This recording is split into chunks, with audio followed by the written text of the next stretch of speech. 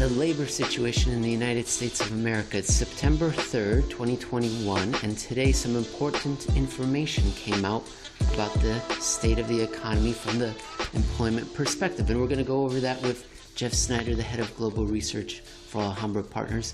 My name is Emil Kalinowski. Welcome to the show. This is Making Sense. Jeff, hot off the presses, United States unemployment rate dropped to 5.2% in August 2021, the lowest level since March 2020, and in line with market expectations. The labor market continued its steady recovery following business reopenings in the U.S., and despite reports of labor shortages and concerns over the lingering threat of the COVID-19 resurgence. Labor shortages, we're going to come back to that. So that was, who was that from? That was from the U.S. Bureau of Labor Statistics. Here is something from IHS Markit and their U.S. Services PMI score, though it's a little bit less optimistic. Here's what they say. Service providers, and it's reported today as well, early in the morning, service providers registered broadly unchanged employment levels midway through the third quarter, unchanged, with marginal increase in jobs almost ending a sequence of job creation that extends back to July 2020. Companies noted significant issues retaining employees and finding suitable candidates for current vacancies. So again, that idea of a shortage. Here's a comment from Chris Williamson, the chief business economist at IHS Markit. Growth slowed sharply in the U.S. service sector in August, joining the manufacturing sector in reporting a marked cooling in demand and encountering growing problems finding staff and supplies. Job growth almost stalled among the surveyed companies in August. Supply and labor shortages are putting the brakes on the recovery. So we're getting somewhat mixed messages. Somehow, the employment situation is good because the unemployment rate is low, but there's also less hiring taking place in the services sector. How do we reconcile these seemingly kind of disparate news items? Right. I mean, if the labor market or if the economy is booming, that's what we hear. The economy's steady, it's doing really well, it's strong, whatever adjective you want to throw in there. Yet the labor market seems to be cooling. How do we reconcile what are essentially contradictory signals? And the answer for most people is, at least in the mainstream financial media and of course from economists and central bankers, is this labor shortage. The economy is doing well. Businesses are having a robust period of economic growth, except they just can't seem to find enough workers to keep up with how good the economy is doing. And it sounds plausible, but we've heard this story before. We heard it not even very long ago, going back to 2018. And so we already have one example of a labor shortage that wasn't a labor shortage. That's something that we need to keep in mind, as well as a lot of data and evidence that suggests maybe the economy's not doing well. Because that's the other way you can reconcile this contradictory signals, right? Is if the labor market's not doing well, maybe it's because the economy isn't actually doing as well as has been said or has been claimed. And that's really, it's somewhat of a binary choice here. Which one is it? Is it the labor shortage that's holding a roaring economy from really roaring and going forward? Or is it maybe the labor market's not really all that great because the economy's not really all that great? So that's what we need to sort out. Which way are we moving here? Earlier you mentioned that we've gone through this before, and I remember very specifically when that was. It was mid-August 2018, Toronto, Canada, the Macro Voices meetup. I remember specifically you, Eric Townsend, Patrick Ceresna, and a bunch of Macro Voices fans. We were all at a bar, and people were asking you about the same thing, the labor shortage. And Jeff, you brought up the idea of a market clearing wage then, while I was stuffing myself with French fries and chicken fingers and beer. So I heard it. I kept my mouth open as I was eating. But, for all the people that weren't there, what is this idea of a market clearing wage? Isn't that the solution to a labor shortage? Well, there is no labor shortage. When you look at it that way, it's really, are businesses paying the rate that labor would want? And if there's anybody, if you're having trouble or you're reporting or saying or claiming that you're having trouble acquire enough laborers or enough employers or employees, then what you're really saying is that I'm not paying the rate that would entice people to come work for me. What I'm saying is I have a job available. I may have a job available. I may think I have a job available, but I'm not willing to pay the rate that the labor would come in and perform that job. And if I would raise my price to the level that would entice workers to come into my company and do the work I seem to think that they need to do, then that would immediately eliminate the labor shortage, because there would be no labor shortage. It's just simply I'm negotiating from a wrong wage rate. And why am I not raising the labor wage? Because me, as a business, it's 2018 or it's 2020. I've gone through this 3-4 times already. There's a boom, there's a recovery, says central banker or president. But in the real economy, I'm not quite seeing it. I've been fooled once, twice, thrice, and now thrice. And that's why I'm not going to raise the wages. That's really the pickle, isn't it, Emil? Because it's look, if an economy that's truly robust, and you can forgive people for not really appreciating this, because it's been so long since we've seen anything like that we've kind of forgotten what a real recovery or a real economic boom looks like. It doesn't look anything like this. When a real economic, in a period of real actual prosperity and growth, businesses they're not going to manage their costs and overmanage their costs in this fashion. They're going to say, look, I've got work orders coming in. I need people to do the work. I don't care what the wage rate is. Pay the person so we can get it done and, book the sales and get everything, profits and everything else. Business is truly good. If you're saying, well, business might be good and we might need a few people and I'm only willing to pay this for them, that's an indication that we're not really in an economic boom. Things might be moving in the right direction, but if businesses are still reluctant to pay what they're supposed to, or what they need to pay to attract labor, that's a very different situation than what is described constantly, as you pointed out, during these periods over and over again, that the economy is really booming, except employers are not acting like that's the case. They're continuously very cautious and over-managing their cost structure, and their biggest cost is, of course, labor, and they're simply not paying where there actually is labor shortage, or where there actually is a need for labor. They're not paying the market clearing wage, and we know that because they complain all the time about it. There's, we used to joke a couple of years back in Toronto in 2018 about how there would be a story in the Wall Street Journal every day about companies who couldn't find workers, and they were using all these creative ways, these perks and incentives to try to entice workers into their company, when the answer is you don't need to be creative. It's really simple and really easy and boring. Just raise the wage rate and you'll have all the workers that you need. Earlier we went over a couple of statistics, employment statistics.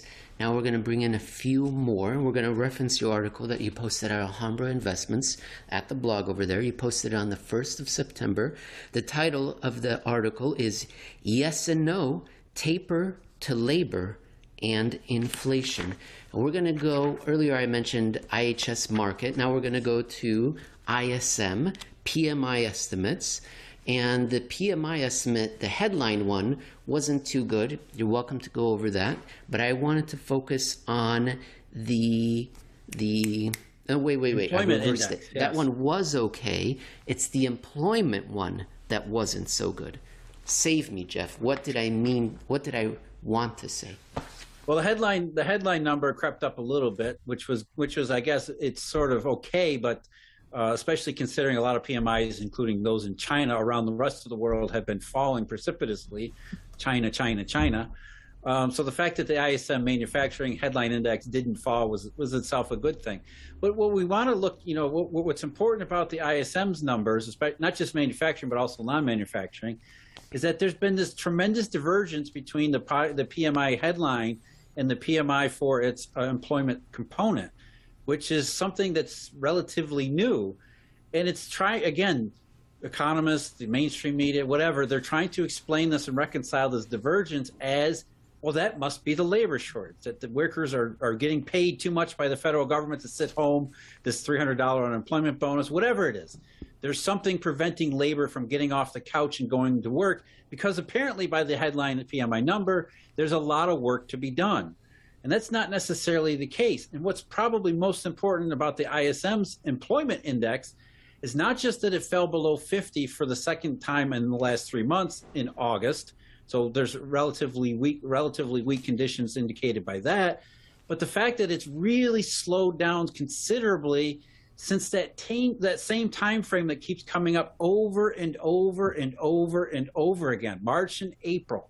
March and April, we see a lot of not just employment data, not just U.S. data, but all around the world. It seems like the slowdown that we're all starting to talk about and analyze now, that's really when it started to show up. And it seems to have had a pretty consistent impact in the U.S., even in the U.S. labor market, despite the idea that, the payroll reports outside of this latest one have been exceedingly robust and the unemployment rate continues to fall. When you look at a lot of the labor market data that aren't those headline numbers, that's really kind of what you see. We talk about in that article ADP's numbers as well. March and April, and then thereafter, the global economy seems to have hit a real serious slowdown that actually has impacted even the U.S. labor market. So maybe it isn't labor shortage preventing a robust economy and companies operating in a robust economy from hiring workers that they really want, but don't seem willing to pay. Maybe it really is the fact that companies are worried about whether this slowdown is actually something serious and material. And that's the reason they're not enthusiastically falling all over themselves to procure whatever employees they possibly can at whatever rate those potential employees want to be paid. Maybe it's because companies have a reason to be cautious. Yes, they have work that they might need to be done, but it doesn't seem like it's one of their first line priorities to get labor in the door to actually perform that kind of because they believe that work is going to continue on into the future. I find it somewhat condescending towards the American worker that the establishment says that they're not going to get off the couch for $300. Jeff, I don't know what kind of a shopper you are, but I can't stretch $300 for that amount of time. It seems like, $300 and I'm not going to go to work unless I get $300 more dollars. I don't, condescending is what I'm going to describe it. You just said, they always said economics is a dismal science, and maybe it's deeply misanthropic in some respects too, right? Because you're right, and it's not just now. We talked about this a lot, 2018, 2019, the last time the labor shortage showed up. It was back then described as the same thing: lazy Americans who won't get up off the couch or go back to school and learn to code. All these we're blaming the American worker for a problem in the American labor market, which to me is absolutely patently absurd. But we have to do that, or they have to do that, because otherwise they'd look at the labor market very differently and then have to look at the economy very differently. Remember what was going on then, which is the exact same going on now. Are we heading off into an inflationary sunset recovery? That was certainly everybody's opinion in 2018. That was rudely interrupted by reality in late 2018 and 2019, which proved that there never was a labor shortage to begin with. It was simply this idea, starting from the premise that the economy must be doing well because Jay Powell and Janet Yellen said so. Therefore, we have to explain why all these other reasons that show the economy is not doing well can't be because the economy is not doing well. And that's really what economics has turned into, is starting with a premise that's being falsified by the data and then trying to falsify the falsifying data, which is the exact opposite of what we should be doing. And all of those things that were done wrong the last time are being done wrong again in exactly the same way for the same stupid reason, which is we're starting from the premise that the economy must be doing really well, but because there are problems in the labor market, we have to explain them in a way that preserves the idea that the economy is doing really well, rather than looking at the labor market that's struggling and showing lots of apparent signs of at least slowing down, at best slowing down, and realizing that that might be the signal we need to look at and then interpret the rest of everything, including the economic situation, from that perspective. We don't need to go backwards here. Automatic data processing, they're the ones that provide that chart that we just saw that we're going to reference again, the slowdown in hiring. And here's what their economists had to say. Our data, which represents all workers on a company's payroll, has highlighted a downshift in the labor market recovery. We have seen a decline in new hires following significant job growth from the first half of the year. And Jeff, I want to draw everyone's attention to this fantastic pattern that we have seen repeatedly that you have drawn out for us. This is the monthly change in ADP survey, and you can explain exactly what's happening here, but we've seen it. Where have we seen it? We've seen it in inflation data, the CPIs, right? And personal income and spending, which I'm going to just zoom down to. And you label it, Jeff, these peaks. The peaks are associated with choppers.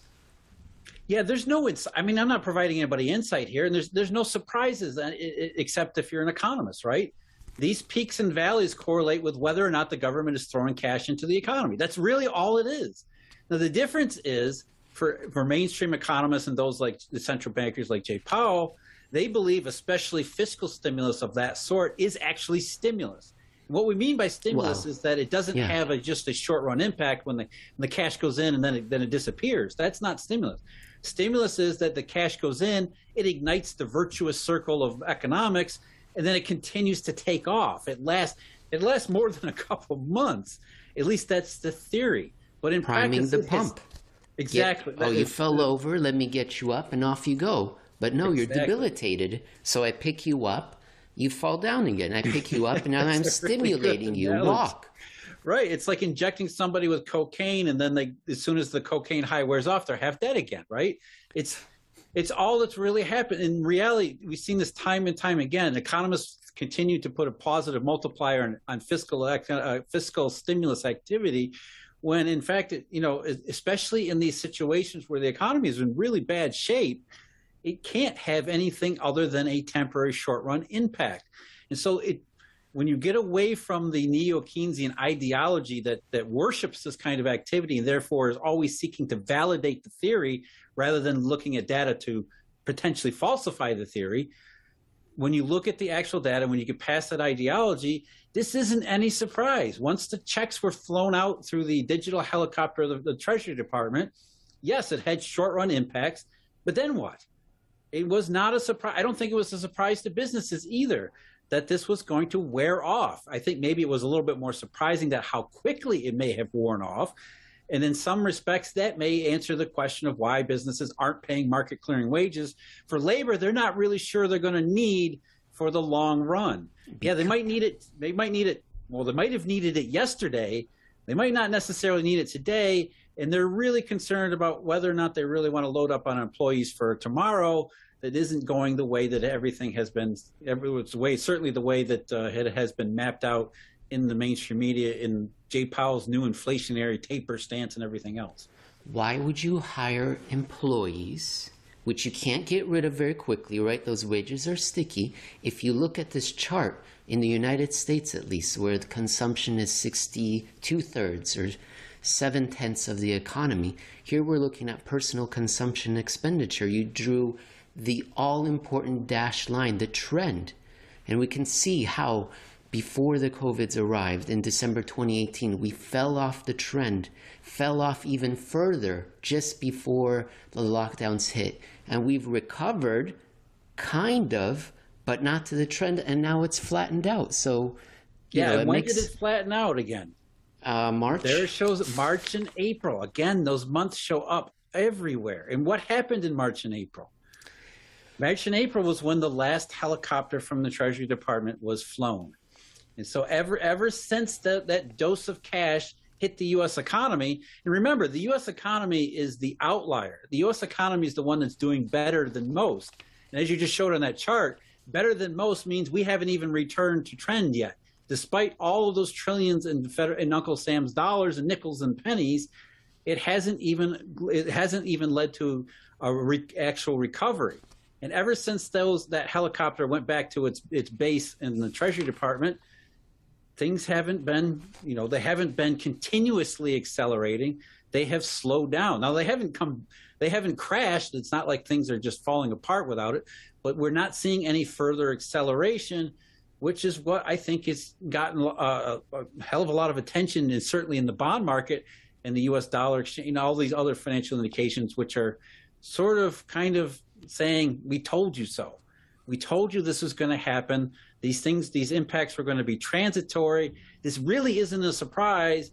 And if you're still thinking that this is a labor shortage, well, we told you what was going to happen by falling yields. Then it did happen. And that thing that did happen wasn't the labor shortage. It was a slowdown, a material slowdown in the global economy.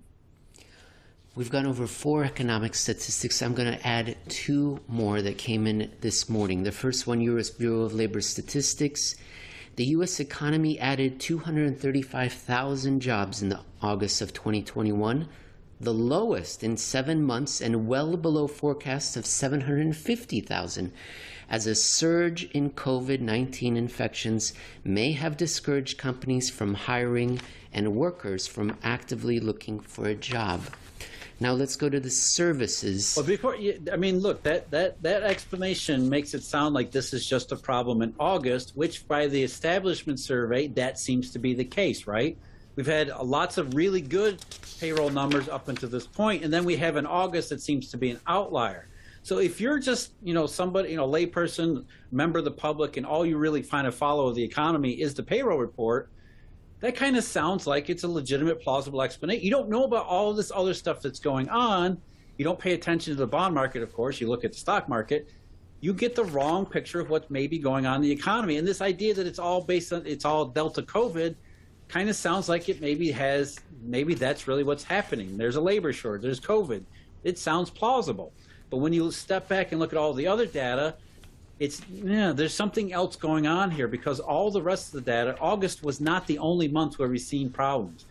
It's been a growing issue because there's been a slowing issue for many, we're talking about going back to March, half a year already. Financial Times about an hour ago, U.S. job growth slows sharply as Delta hits recovery. Let's go to another statistic. Earlier we talked about manufacturing, ISM. Now, this morning, we got the ISM services, and the headline number was good-ish, Economic activity in the service sector grew in August for the 15th month in a row. Great. We're here to talk about the the employment part. Okay, here's what the news release said. Employment activity in the services sector grew in August for the second consecutive month after contracting in June. The index registered 53.7 in August, down 0.1 percentage point from July's reading of 53.8. Comments from respondents include, "We are hiring at record levels to staff our restaurants, but turnover is high and many former employees are still on extended unemployment and have not returned to work. Also, increasingly difficult to find qualified candidates to fill open positions." Jeff, that's it from me on the employment front. Any summary thoughts? Yeah, this is not just a recent development. This, as we said before, this goes back 6 months already, like the bond market and bond yields, which again, we're warning you that this kind of a pattern was emerging, and not just in the U.S. economy, but the global economy. And the fact that we're now seeing it emerge in U.S. labor data suggests that it's probably something more serious than simply just labor shortage, can't find workers, lazy Americans, those damn lazy Americans who won't work for an extra $300 or, for the lack of an extra $300 or whatever excuse is thrown out there. There's much more going on here than those surface analysis that you'll see that just the August payroll number's off. It's just a 1 month aberration. It's more than a 1 month aberration. And it has a lot more behind it than just the establishment survey. In part 2 of this episode, we're going to talk about those lazy average Americans and how, for years, they have correctly been predicting which direction, what the temperature of the economy is at a better rate than the fancy, highly credentialed economists. Does the common American, Joe, John Doe, and Susie Q, do they know more about the economy than the holders of the fanciest degrees in economics? Surely not. And yet, there's a survey from NBC that seems to show that for years that has been the case. We're going to talk about it with Jeff Snyder, the head of global research at Alhambra Partners. My name's Emil Kalinowski. Jeff, we're going to be referencing a post you did at Alhambra Investments on the 24th of August. The title is "They've Lost That Loving Feeling." And we're going to go to an NBC News survey public poll. Is there anything do you want to introduce this poll before we dive in? How did you find it? It's just it's a poll like any other poll. Just happened to be it has a pretty long history dating back quite a while, almost 20 years. So that's really kind of our interest here, because we want to have sort of a consistent sampling process and the same type of data that goes back as well. So there's not any discontinuities in the figures, so we can be reasonably assured that what we're looking at is consistent across time. So that's the reason why we decided to highlight this NBC News poll, is because it goes back that long. And yes, these polls tend to be political in nature, because that's really what NBC News is looking at, is analyzing some kind of election or something about that. But this one question that they've been consistently asking is a very simple one. It has nothing to do with politics. Yeah, the responses might be political that people give, but really it's just, hey, what do you feel the economy is doing right now? And they've been asking this question for that length of time, and so there's really some value in this type of consistency and even this type of poll. Well, I've pulled up a graph now. You've labeled three little sections here: euro dollar number 2, euro dollar number 3, euro dollar number 4. But Jeff, let's take a look at euro dollar number 1, more popularly known as the global financial crisis. And let me zoom down here. Maybe you did do it, and I was looking at the wrong page. There it is. So this is the key. So the green square dashed line, that represents the number of people saying the economy is poor, right? And then we've got the unemployment rate, the rate that Mrs. Yellen was looking to, and all the economists are looking to determine whether or not the economy is doing well. And look at what happens in 2005 and 6, right? It goes the wrong way. You would think it would be the other way around, right? The unemployment rate would rise, and then consumer confidence, or the proportion saying that the economy is doing poor, would follow. But yet, what we see is that consumers started to get their concerns before they got their pink slips from being laid off, and it's really kind of again, consistency in the poll, but. You see something like that, it seems like maybe there's some value, some unappreciated value beyond simply the consistency in the polling. Jeff, there's a little bit of a difference with the euro dollar number 2, 3, and 4. There seem to have been more surveys. I noticed that there's only like one data point there, one square. Did they just kind of forget to ask during that period that question or something? Did they skip for a couple of years? I think that's really what it was. That it wasn't asked regularly at that point, at that stage. Whereas in the post-crisis era, obviously with the economy being the number one topic on everybody's mind, they made more of an effort to consistently ask the question. Got it. Which, again, that kind of makes sense, because before 2008, in the 21st century, after the dot-com recession, people started thinking about the economy, but really. Go back to the 90s and the 80s, the economy was one of the last things people, especially pollsters, were actually thinking heavily about, and were actually thinking that the American public was thinking much about, because it had always seemed to be very robust, the quote-unquote great moderation and all that. And then suddenly, 2008 comes along, and now the economy has been consistently on the top of everybody's mind, which is kind of what we're going for here. And really, in this particular poll, it started to become on the American public's mind before we ever got to the big recession in 2008. Exactly. But some people, economists, let's call them, will say, that may have been a statistical anomaly. Yeah, the proportion went up, but we didn't ask that question often enough, so maybe it was just an anomaly. But now we move forward a few years to 2011, the nail in the coffin of the Eurodollar system. And what do we see? We see 3 consecutive surveys suggesting, no, it is going the wrong way. And I draw that number to everyone's attention. 1, 2, 3 in a row saying we're going the wrong way. Does the timing line up, Jeff, with what was happening in the global monetary system in Europe, mind you, Jeff? It was in Europe where the locus of this crisis took place. And yet the average lazy American, quote unquote, knew what was happening. Absolutely, and it does line up perfectly with Eurodollar number 2. So we're looking at 2011 and into 2012, which was, well, the U.S. didn't actually register a recession, which is why the poll numbers probably didn't go even further than they had.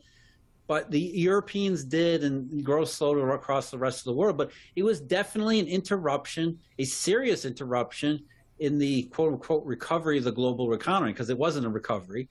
And that was something that was picked up, not just in markets like bonds and bond yields falling, but by, again, these lazy American workers who could sense, at least some of them could sense, that things were not going in the right direction, even though the unemployment rate, some of the labor market data was suggesting that maybe things were still fine. There's really nothing to be worried about.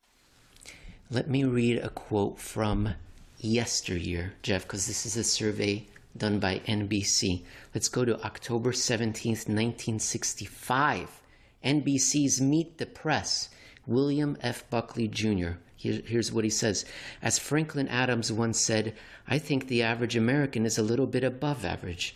And under the circumstances, I rejoice over the influence of the people over their elected leaders, since by and large, they show more wisdom than their leaders or their intellectuals. I'm often quoted as saying, I would rather be governed by the first 2,000 people in the Boston Telephone Directory than by the 2,000 people on the faculty of Harvard University. I love it. I love it. Now let's move forward. Well, there's simplicity to it because, economists have lots of data. They have their theories. They're weighed down by their ideology. And so they have all that baggage. As we just spent the last segment talking about, they have these fixed ideas that need to be, that if there's contrary data to their fixed ideas, they can't just easily say, well, my whole worldview has just been falsified. I'm going to throw everything out the window. Whereas the American worker doesn't have that baggage. The American worker can just say, yeah, I see the unemployment rates falling, and everybody tells me the economy is moving, but that's certainly not what I see in my own experience. And I don't care about whether or not econometric models are perfect or even good. I don't care about, that our theories on the Phillips curve and inflation are, too, maybe not complicated or not too complicated. I just know that everybody says the economy is moving in the right direction, but I just don't see it. My world doesn't line up with all of those things. And by the way, there's a few more of my neighbors who are starting to agree with my assessment too. Yeah, let's take a Phillips screwdriver through that Phillips curve model. That's what the average American is saying. And Jeff, again, I say 3 consecutive readings, because sometimes they'll be asked, and there's it does go the wrong way. Hey, I don't like the economy, but not for 3 in a row. Look when the next time when that green square dash line goes up, Eurodollar 3. Jeff, does the timing of the next surge in pessimism, I guess surge, I'm overdoing it, but the clear break from a trend towards optimism, towards improvement, does it line up with the third Eurodollar crisis, which, Jeff, was thousands of miles away from the shores of America in China and Brazil?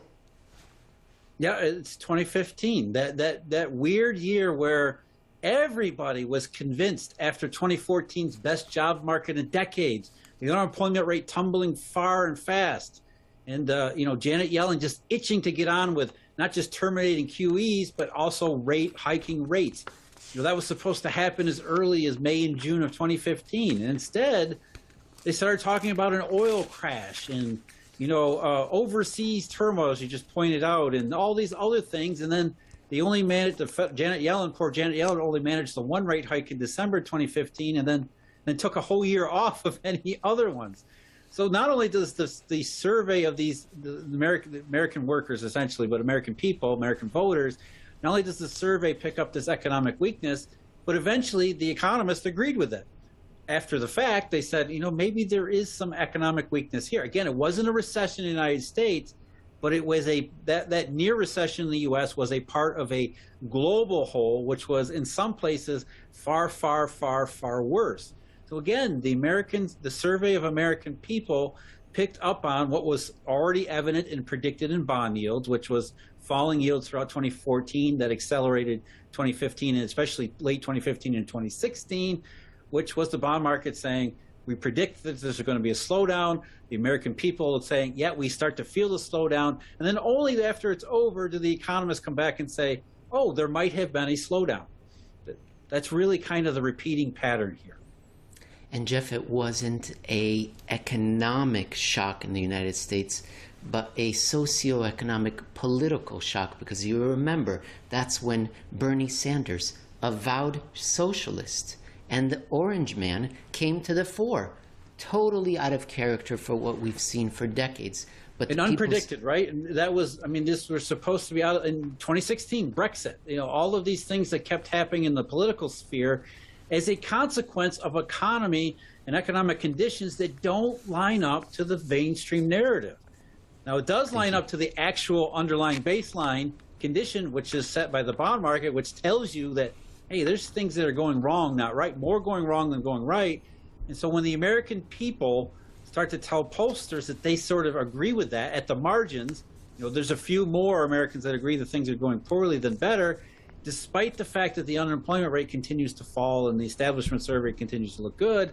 You really need to pay attention to that and think, what is going on right now that these things are starting, apparently the apparent contradictions, maybe they're not really contradictions at all.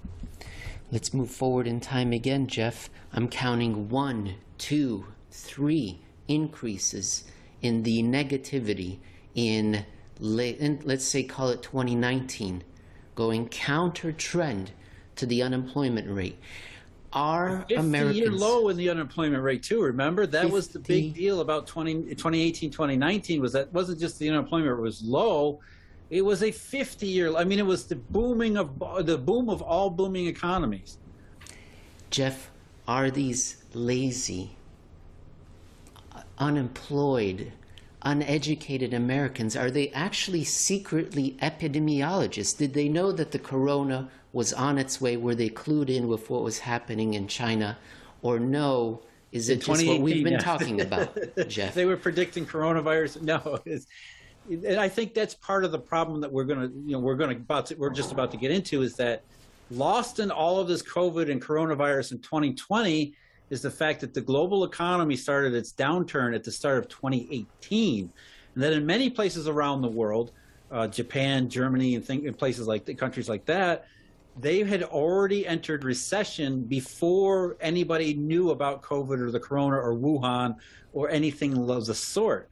And yes, Americans in that same NBC survey had started to pick up on that same weakness that had already worked its way in. We talk about all the time the landmine in late 2018. That's really what Americans in this poll were responding to, the fact that the globally synchronized downturn was becoming more and more synchronized as 2018 ended and 2019 began, which again was the exact opposite interpretation of most people at the time, especially those at the central bank. Remember, Jay Powell was still hiking rates because he thought things were going to be inflationary and even more inflationary better in 2019. The Economist had that fantastic hot rod cover of Jay Powell and an orangey shimmer and driving across the desert and the thunder and the lightning, and they had this, what was the title? America's Running Extraordinary Hot. Yeah, Gamble. Extraordinary Gamble, Running Hot. Woo! And at the time, here we have the bond market saying, hey, maybe there's stuff going on. I think it was April, right? The dollar hit its low, maybe the weekend they published it. February, I think it was the February 2008 Okay. version, which is right when things were starting to change. Yes. They basically, they top ticked it and rang the bell for reflation number 3. But again, the idea is that the Economist never really changed its tune. Even into 2019, they were confused, as most economists were. Why is Jay Powell starting to cut rates? It doesn't really seem like it should, when in fact the American people were like, we're moving in the wrong direction here. It's not like 2020 where there was a legitimate recession, or full blown recession, I should say. but the economy was not moving in the way the unemployment rate seemed to make it seem, which is that this tremendous, awesome, booming period when it was actually a period of weakness that was getting weaker by the month. And this is before we ever got to Corona in China and everything else. Now, I think we're going to go over what the latest poll results are. But before we do, I want to tell the audience that people are probably thinking, this can't be right. How is it that just average Joes and Janes can be out thinking the highly educated? And it's really, it's a perspective and a lack of independence by those that are in the establishment. And I'm going to read a few lines from a book called The Wisdom of Crowds, and it was by James Surowiecki. And here, let me just read it. The premise of The Wisdom of Crowds is that under the right conditions, group can be remarkably intelligent, and that they can actually be smarter than even the smartest within them. And then he gives the example of a jar of jelly beans and asking all of us to guess how many there are. And that even if there are jelly bean experts in the room, our average is going to be better on average in like 95% of the estimates. The most famous example, of course, comes from 1906, 1907, depending on which internet source you use. Francis Galton. He collated the answers of 787 farmers, butchers, livestock experts, housewives from a competition asking the public to guess the weight of an ox. Remarkably, the average of all the guesses, 1,198 pounds, Jeff, you had that one, was only off by Galton's, it was only off by 0.1%, Jeff. And then in the book, they give lots of other examples, like Who Wants to Be a Billionaire, asking the crowd versus phoning a friend. The U.S. Navy finding the USS Scorpion in 1968. They had no idea where it was. It sank, and they did kind of a wisdom of the crowd, Bayesian kind of study, modeling, and they found it. The shuttle exploded in 1986, the Challenger, and how Morton Tycall's stock went down much more than the other companies that were involved with the space shuttle. But here's the key. Researchers attempting to leverage the wisdom of the crowds to answer seemingly impossible questions must do so with care. The assessments must be diverse and independent of one another. Estimates should be decentralized, drawing on private local knowledge. Non-independent guesses that rely on others' approximations can be self-reinforcing and send the process erroneously off path. Do you see where I'm getting at, Jeff? Is that the economists, they all think the same, right? It's not independent thought. Not just that. Look, that's one of the reasons why I wanted to plot that NBC poll result against the unemployment rate. And you can see, by and large, the two match, especially since in the post-crisis era. And I think that's why it was exactly what we're talking about here, is that there's this self-reinforcing non-independence upon being picked up in the poll results. In other words, people's perceptions of the economy are colored by the unemployment rate, right?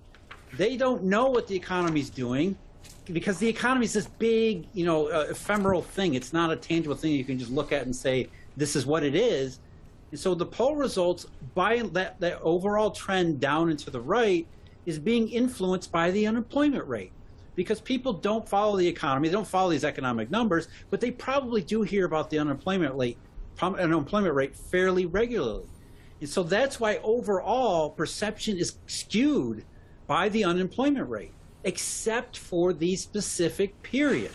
And so that's really what we're doing. Exactly what the quote you just read is exactly what we're doing. We're saying, look, even in this big data way, we have this self-reinforcing sort of spoilage in the data.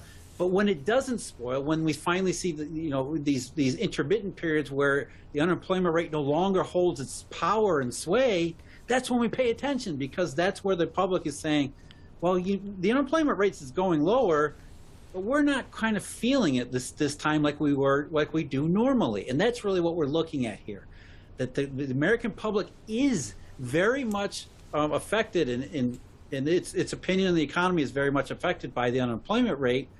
except during these certain periods. And that's really when we got to pay attention to them. Earlier in episode 1, I revealed that the U.S. unemployment rate dropped to 5.2% for August 2021, the lowest level since March 2020. Jeff, does the NBC survey of average regular Joe Americans and Susie Q's correlate, or has it broken free again, going the wrong direction, away from the unemployment rate?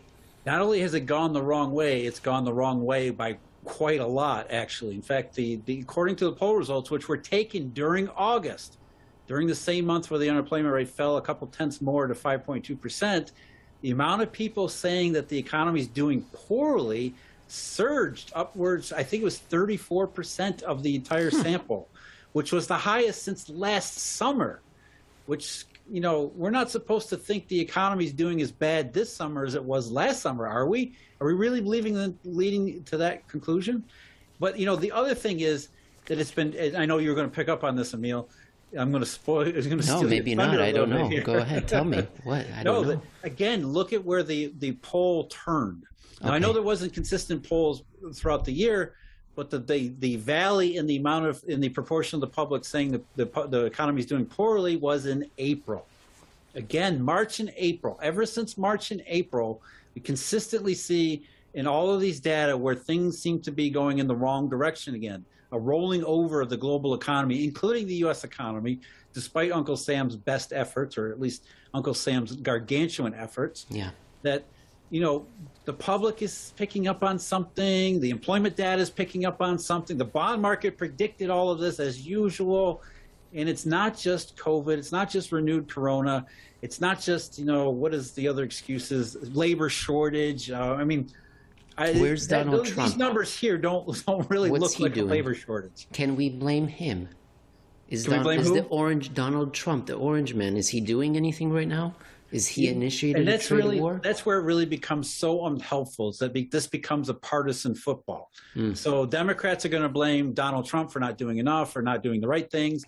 Republicans are going to blame Joe Biden for not doing enough, not doing the right things. And everybody's out to lunch on what's really going on here, which is neither party has done the right things for a very, very long time. And each one is captured by economics to continue to do the wrong things over and over and over and over again. Yeah, in an earlier episode, we talked about how there have been 4 presidents since this silent depression began, 2 of each party, you know, and the nostrum and the palliatives and the tonics that they apply, none of them work. So it's not a partisan thing. Jeff, that's it for me. Why don't they work? You know, that's the next part. Why don't they work? Why is what they do never seem to be effective? Why do we continue to go down the road of the Japanese path when we have the Japanese example right in front of us as something not to do? That's really the issue. It's not really about 2020 and coronavirus. Yes, that was the shock, and that is certainly causing complications in the recovery since then. But this is a pattern we keep seeing repeated over and over again. As your analogy before, you know, the economy gets knocked down. We pick the person back up, and they just fall right back down again. Why? That's what we need to zero in on. Well, Japan leading the way and showing us what not to do is going to come up in part 3. We're going to take a lightning round through the Commonwealth, touch on a few of Jeff's articles, a few news stories, and wrap up the show. Lightning round. We're going to go through a few of Jeff's articles and touch on what's happening in the world economy, some recent news stories, and I'm only going to give Jeff 10 to 15 seconds to answer each question. I didn't agree with this. Wait a minute. That's way too restrictive, and anybody who knows the show, 10 to 15 seconds, as I've just wasted 10 to 15 seconds explaining over, Jeff. Yeah, that's not going to work. All right, first stop on our Commonwealth tour, we're going to go to an article you wrote for Alhambra Partners. You posted it on the September of the 2nd of the 2001, and it's called China, Australia, and the European Way into Reverse Repo. We're going to start with the Australian dollar. Jeff, I'm going to pull up a graph here, and just tell us the Australian dollar and the Chinese yuan, how it's linked. Yeah, well, I mean, Australia is very much influenced. The Australian economy and the Australian finance system is very much influenced by what's going on in China for obvious reasons. As a resource and export-oriented economy, that makes perfect sense. And then, the Australian dollar is simply tracks along with the global financial flows, as you would expect. The Australian dollar gets weaker when we go into dollar shortage, rising dollar situations. It gets stronger as reflation takes over. It's a pretty consistent indicator along those lines. And what we've seen is there's that date again, February 25th of this year, peak in the Australian dollar. It's been cited backwards and going the wrong way ever since, which is deflationary, rising dollar stuff. And then that really picked up after May, and in particular, a couple days in June, the middle of June. Something happened in the Australian dollar, but not just the Australian dollar, it was the entire dollar system that registered what was not necessarily a seismic, huge earthquake, but it was serious enough that it seems to have caused a stir, certainly a disturbance in the exchange values, and then some consequences thereafter in the Chinese exchange value, which sort of matches and lines up with the Australian dollar, as you would expect, as I said. Well, it lines up until June 18th. Jeff, that's the point that we're going to take it right now. Yes, the Australian dollar follows a certain pattern. The Chinese yuan follows that same pattern because the two economies are so closely linked to themselves as well as global capital flows. But then June 16th, 17th, 18th, we're looking at the graph right now, the Chinese currency went straight, as in level, as in it's not changing, while the Australian dollar is falling. Jeff, before you explain that, can I just drop a bit of shocking news to you? Are you ready? We've always been talking about the 24th, 25th, and 26th of February and how everything turned around. I found another one, Jeff. It's in your graph for the Australian dollar. I found another one, the gold-silver ratio, Jeff. Now, I've always maintained that if a rising ratio signifies that gold is getting more valuable, therefore, deflationary, disinflationary circumstances. If the ratio is falling, silver is getting more valuable, inflationary, reflationary circumstances. Jeff, I know it's easy to dismiss two lumps of metal and their relative value between each other, but the multi-year low came in on the 25th of February. And ever since then, it's been going the other way. Now, I want to do a quick footnote because people are going to say actually it came in on February 1st.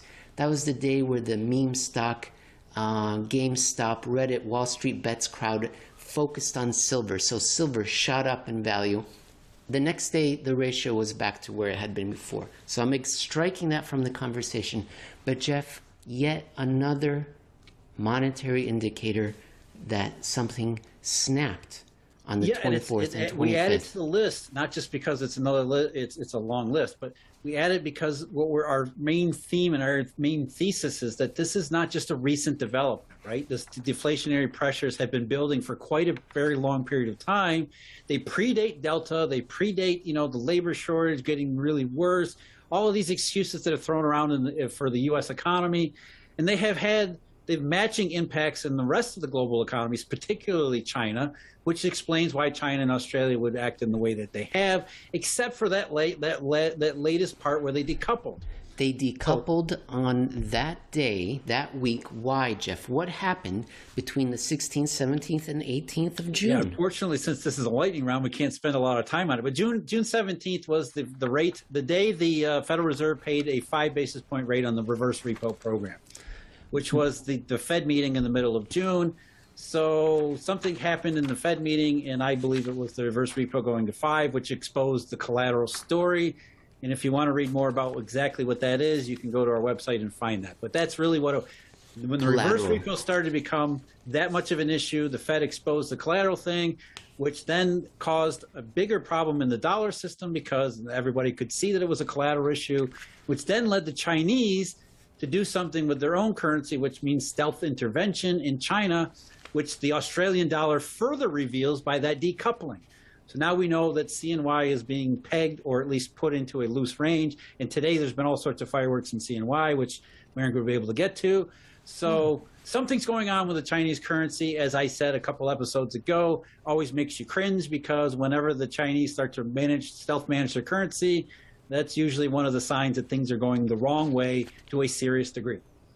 Thankfully, Philip R. Lane is on the case at the ECB. Now, this is my weakest connection to the Commonwealth because he's actually Irish, and they're not a member of the Commonwealth, but Northern Ireland is. So the connection stays, ladies and gentlemen. Recently, he talked about what the ECB is going to do after their exhaustive review. Why am I bringing it up? Because it was in your article that we just mentioned with the Australian dollar.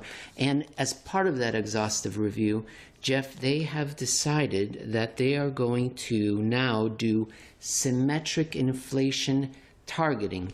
And by my estimates, they're about 3 years behind the Fed, who announced this in June of 2018. And then a year or two later, in August 2020, they updated it to average inflation. And then they're about 3 or more years behind Japan, who in July 2017 had this report published, which said, why did the BOJ not achieve a 2% inflation target with a time horizon of about 2%? And then here's another one from the Federal Reserve, raising the inflation target, lessons from Japan. Quote, this is from the Federal Reserve, January 2020. The success of adopting an explicit inflation target to lower inflation in the past may not necessarily imply the success of doing so to raise inflation in the future. Symmetrical inflation, the ECB. Why are they doing it? Because they don't know what else to do. That's the short answer. The real answer is that, look, they have no idea what's going on, and so they're thinking, well, why have we not been able to achieve an inflationary liftoff in all of the years since 2008? And in Europe, it's been the same as it has been in the United States, which is already a clue that there's a unifying global factor that has nothing to do with central banks. And central banks are simply struggling to identify cause and effect. That doesn't mean that they ever admit that there's this global unifying monetary factor beyond their control, because to admit that would destroy all of mainstream monetary thought and monetary policy and central banking in particular. So the ECB has decided, well, we'll just do what the Fed does.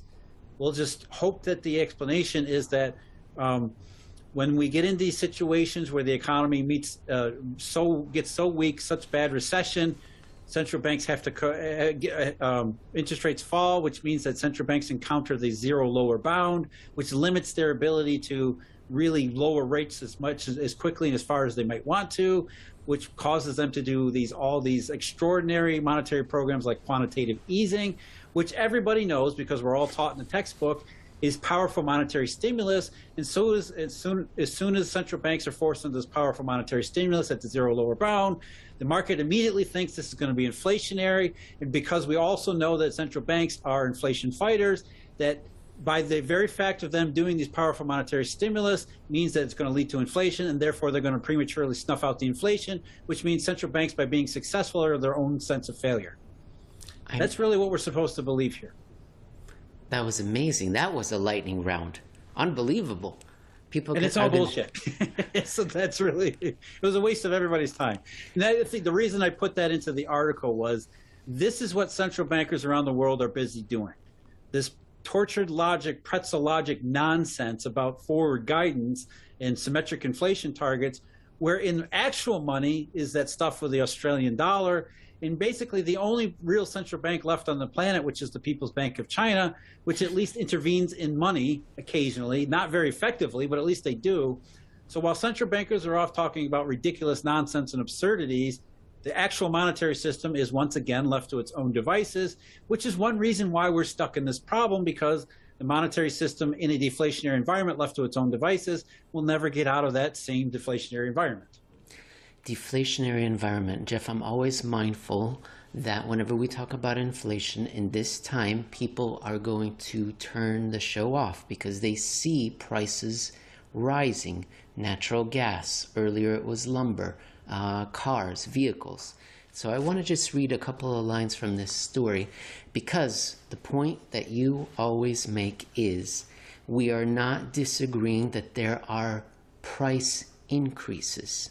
We are disagreeing that this is a result of monetary inflation, that these price increases are caused by central banks and central governments creating money and raining it down upon the economy. Let me read a story about natural gas from the UK. It's the Financial Times. Natural gas crunch sends prices hurtling higher. Natural gas prices in the UK have soared to some of the highest levels on record, threatening to raise costs for households and businesses.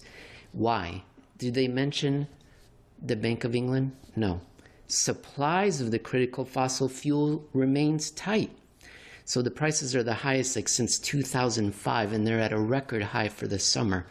Here's some more. A prolonged winter, so they're listing the reasons why this has happened. A prolonged winter drained storage levels across Europe.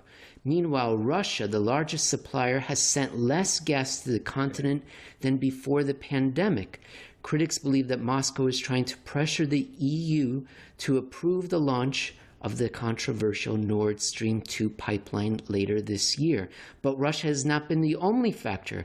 Natural gas supplies have tightened globally as big economies have rebounded from the coronavirus pandemic. Here's another one. Brazilian imports of LNG have climbed to the highest on record as droughts crimp its hydropower plants. Supply has also been hit by a series of outages and planned maintenance. European domestic production has also posted sharp declines, both from the North Sea and, I can't say this word, Groningen, the continent's largest onshore gas field in the Netherlands. That field has been forced to restrict production because of a series of minor earthquakes and is now expected to shut permanently next year. The number of times Bank of England, Federal Reserve, Jay Powell were mentioned is exactly 0, Jeff. Which not is monetary inflation. Yeah, for a mainstream media source, because they're always looking to attribute these things to positive and powerful monetary quote-unquote stimulus. I've got another story, but I guess because it's lightning round, I can't do it. But it's about car chips, Jeff. Ningbo, the third busiest port out of China, COVID, Malaysia, a fire at the second largest automotive microchip processing factory in Japan.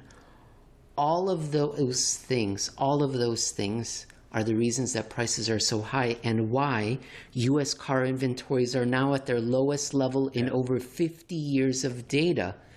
Not once is Powell or Bernanke or Yellen or the Bank of England or the Bank of Japan mentioned.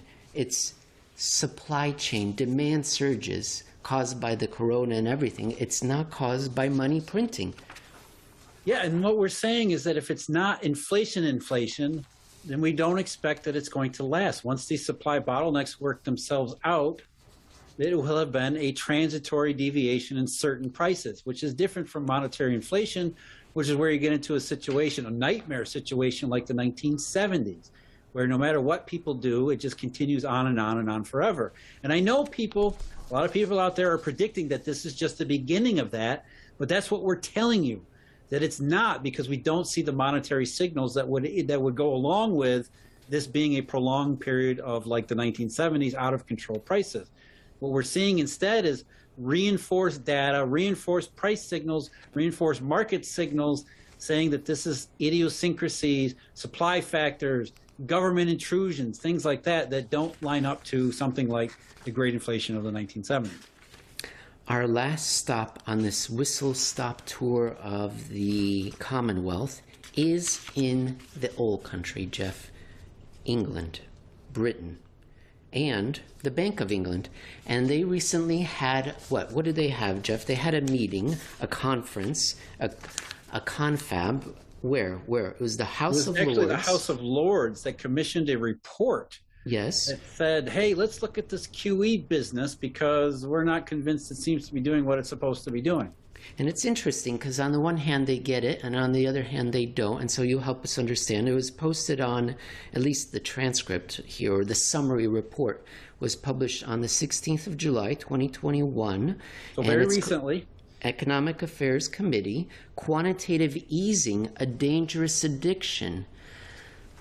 Why? Yeah, it's it's a dangerous addiction, but addiction to who? Maybe the stock market? No, not necessarily. I think they were talking more about policymakers. Policymakers are addicted to QE in that they say, let's keep doing them one after another without ever evaluating whether or not they should be doing them at all. What the House of Lords did was present a bunch of witnesses, put together this exhaustive report, and the conclusion was, we're not really sure we should be doing this QE stuff. Number one, the only place that we could identify where it was possibly helpful was during financial crisis. What we're really saying is that we don't know if it actually helped. We just can't tell because we don't know what the crisis would have looked like if there hadn't have been a quantitative easing. We're just assuming that quantitative easing and bank reserves played some role in stopping the crisis. So that's the best that they can say about quantitative easing. And as we know around here, we don't buy that one bit anyway. But that's what they said. That's the good part of QE, is that we can't falsify it didn't work during the crisis because we don't have a counterfactual to show what it would have looked like if they never did QE. But more importantly, moving ahead, what does it do in terms of inflation and real economic growth? They all came to the same conclusion, is that it doesn't do a damn bit of anything. So the only argument in favor of QE is that it may help during crisis, but there's really no evidence for it. But as we're seeing around the rest of the world in these academic studies and various other places that the public is not clued in on, even the official verdict on QE is more and more and more negative, that this is not money printing, or at least it does not lead to the conclusion, or at least it doesn't lead to the symptoms that you would identify and associate with money printing, which, as we know here, because QE is never money printing, it's all smoke and mirrors. And so even the official world, even politicians are starting to get the idea that the promises are not lining up with the actual results, and therefore they're starting to ask questions about why these two things. You say it's easy money, you say it's money printing, and of course I'm thinking about our Frontline episode a couple months back there. You say it's easy money, but again, we have to describe all these ways that it can't have been easy money. What are we missing here? And what we're missing is, maybe we don't know what QE is, but we do know we're starting to get very good data and a very good sense that it doesn't work. So maybe we do need to take a closer look at what it actually is. British comedy is supposed to be understated, and the whole culture is supposed to be a stiff upper lip and keep your chin up. So I'm going to read some comments that are very pointed, coming from an understated culture. Here, quote, "The effects of quantitative easing remain poorly understood, and in recent years, particularly during the COVID-19 pandemic, the Bank of England has struggled to explain why it was the appropriate response to particular economic circumstances. While the scale of quantitative easing has increased substantially over the last decade, there has not been a corresponding increase in the Bank of England's understanding of the policy effects on the economy in the short, medium, and long term. Many market participants said that they believed the Bank of England had used QE primarily to finance the government's deficit spending. If such sentiments continue to spread, the effectiveness of the bank's policies will be threatened severely. It is needed urgent." Already, I mean, that's a ridiculous statement, right? Because you're saying that we don't know how QE works, so how can this other thing threaten the effectiveness when there's substantial arguments about the effectiveness? We're supposed to believe this stuff is powerful monetary stimulus, but if that was the case, the results would be self-evident, right? We wouldn't need to question it, because if you're money printing, we would see the inflation. That's really how simple this is supposed to be. And the fact that we don't ever get the inflation, despite how big these QEs ever become, is a powerful indication that it is not powerful stimulus. So we keep saying all this easy money leads to non-easy money results. Maybe we need to go back and say it was never easy money in the first place. It's just a bunch of smoke and mirrors, some accounting tricks to get people to believe in the fantasy, which in the face of a real deflationary monetary shortage environment, fiction and fantasy doesn't do you much good. Here's the last and perhaps most damning line. "Needed urgently. The need for the bank to provide a way for the public and Parliament to judge the success of the program, to ensure that it can be held properly to account for its decisions." Like the things you say are supposed to happen are not happening. And we need a way to be able to tell if you're doing what you're supposed to be doing, what you're saying you're doing. Do that, right, Emil? I mean, isn't that what you promised us this, it didn't happen. So why do we need to construct some form of measurement tool? Because we just said it didn't happen, therefore it didn't work. So why do we need to go any further than that? It's really that simple. You said this was going to lead to a recovery in inflation. We didn't get a recovery. We didn't get inflation. End of story. But no, obviously, central banks are never going to accept that, and certainly politicians. It's very hard for the public to get their heads around what central bankers actually are and what they do nowadays. So this is going to be a very long and drawn out process, whose conclusion will ultimately view QE as a waste of time and as a waste of a huge cost associated with it, not inflationary cost, but in that wasted time. But that's something that's going to happen slowly over time, and won't be until long ways into the future until we can unlearn all of the stuff that we've been taught and indoctrinated into for the last 4 or 5 decades. Jeff, this is the 3rd of September. Next time we speak, the first NFL game will have been played, and I wanted to tell you and be upfront with you that I think Mac Jones is going to be better than the quarterback in Buffalo, Josh Allen, and that I won't be rooting for the Bills this year, and that if you want to continue the show, you should let me know, but if not, I'm just being upfront. I think it was tremendous that the Patriots selected Mac Jones, because, as we know, the history of Alabama quarterbacks is exactly what we wish for the New England Patriots. Okay. All right, well, we'll have to put some Eurodollars on the season then. Let's bet some Eurodollars, or maybe Bancors or SDRs. I can go through the limit. I think it's not real money, no problem. We can create our own monetary system. Okay. We'll just keep a ledger, and whoever, I'll write down what you owe me, and you will write down, and we'll reenact the Eurodollar from our own ground up. Super. All right, I'll talk to you next week. Okay, Emil, take care.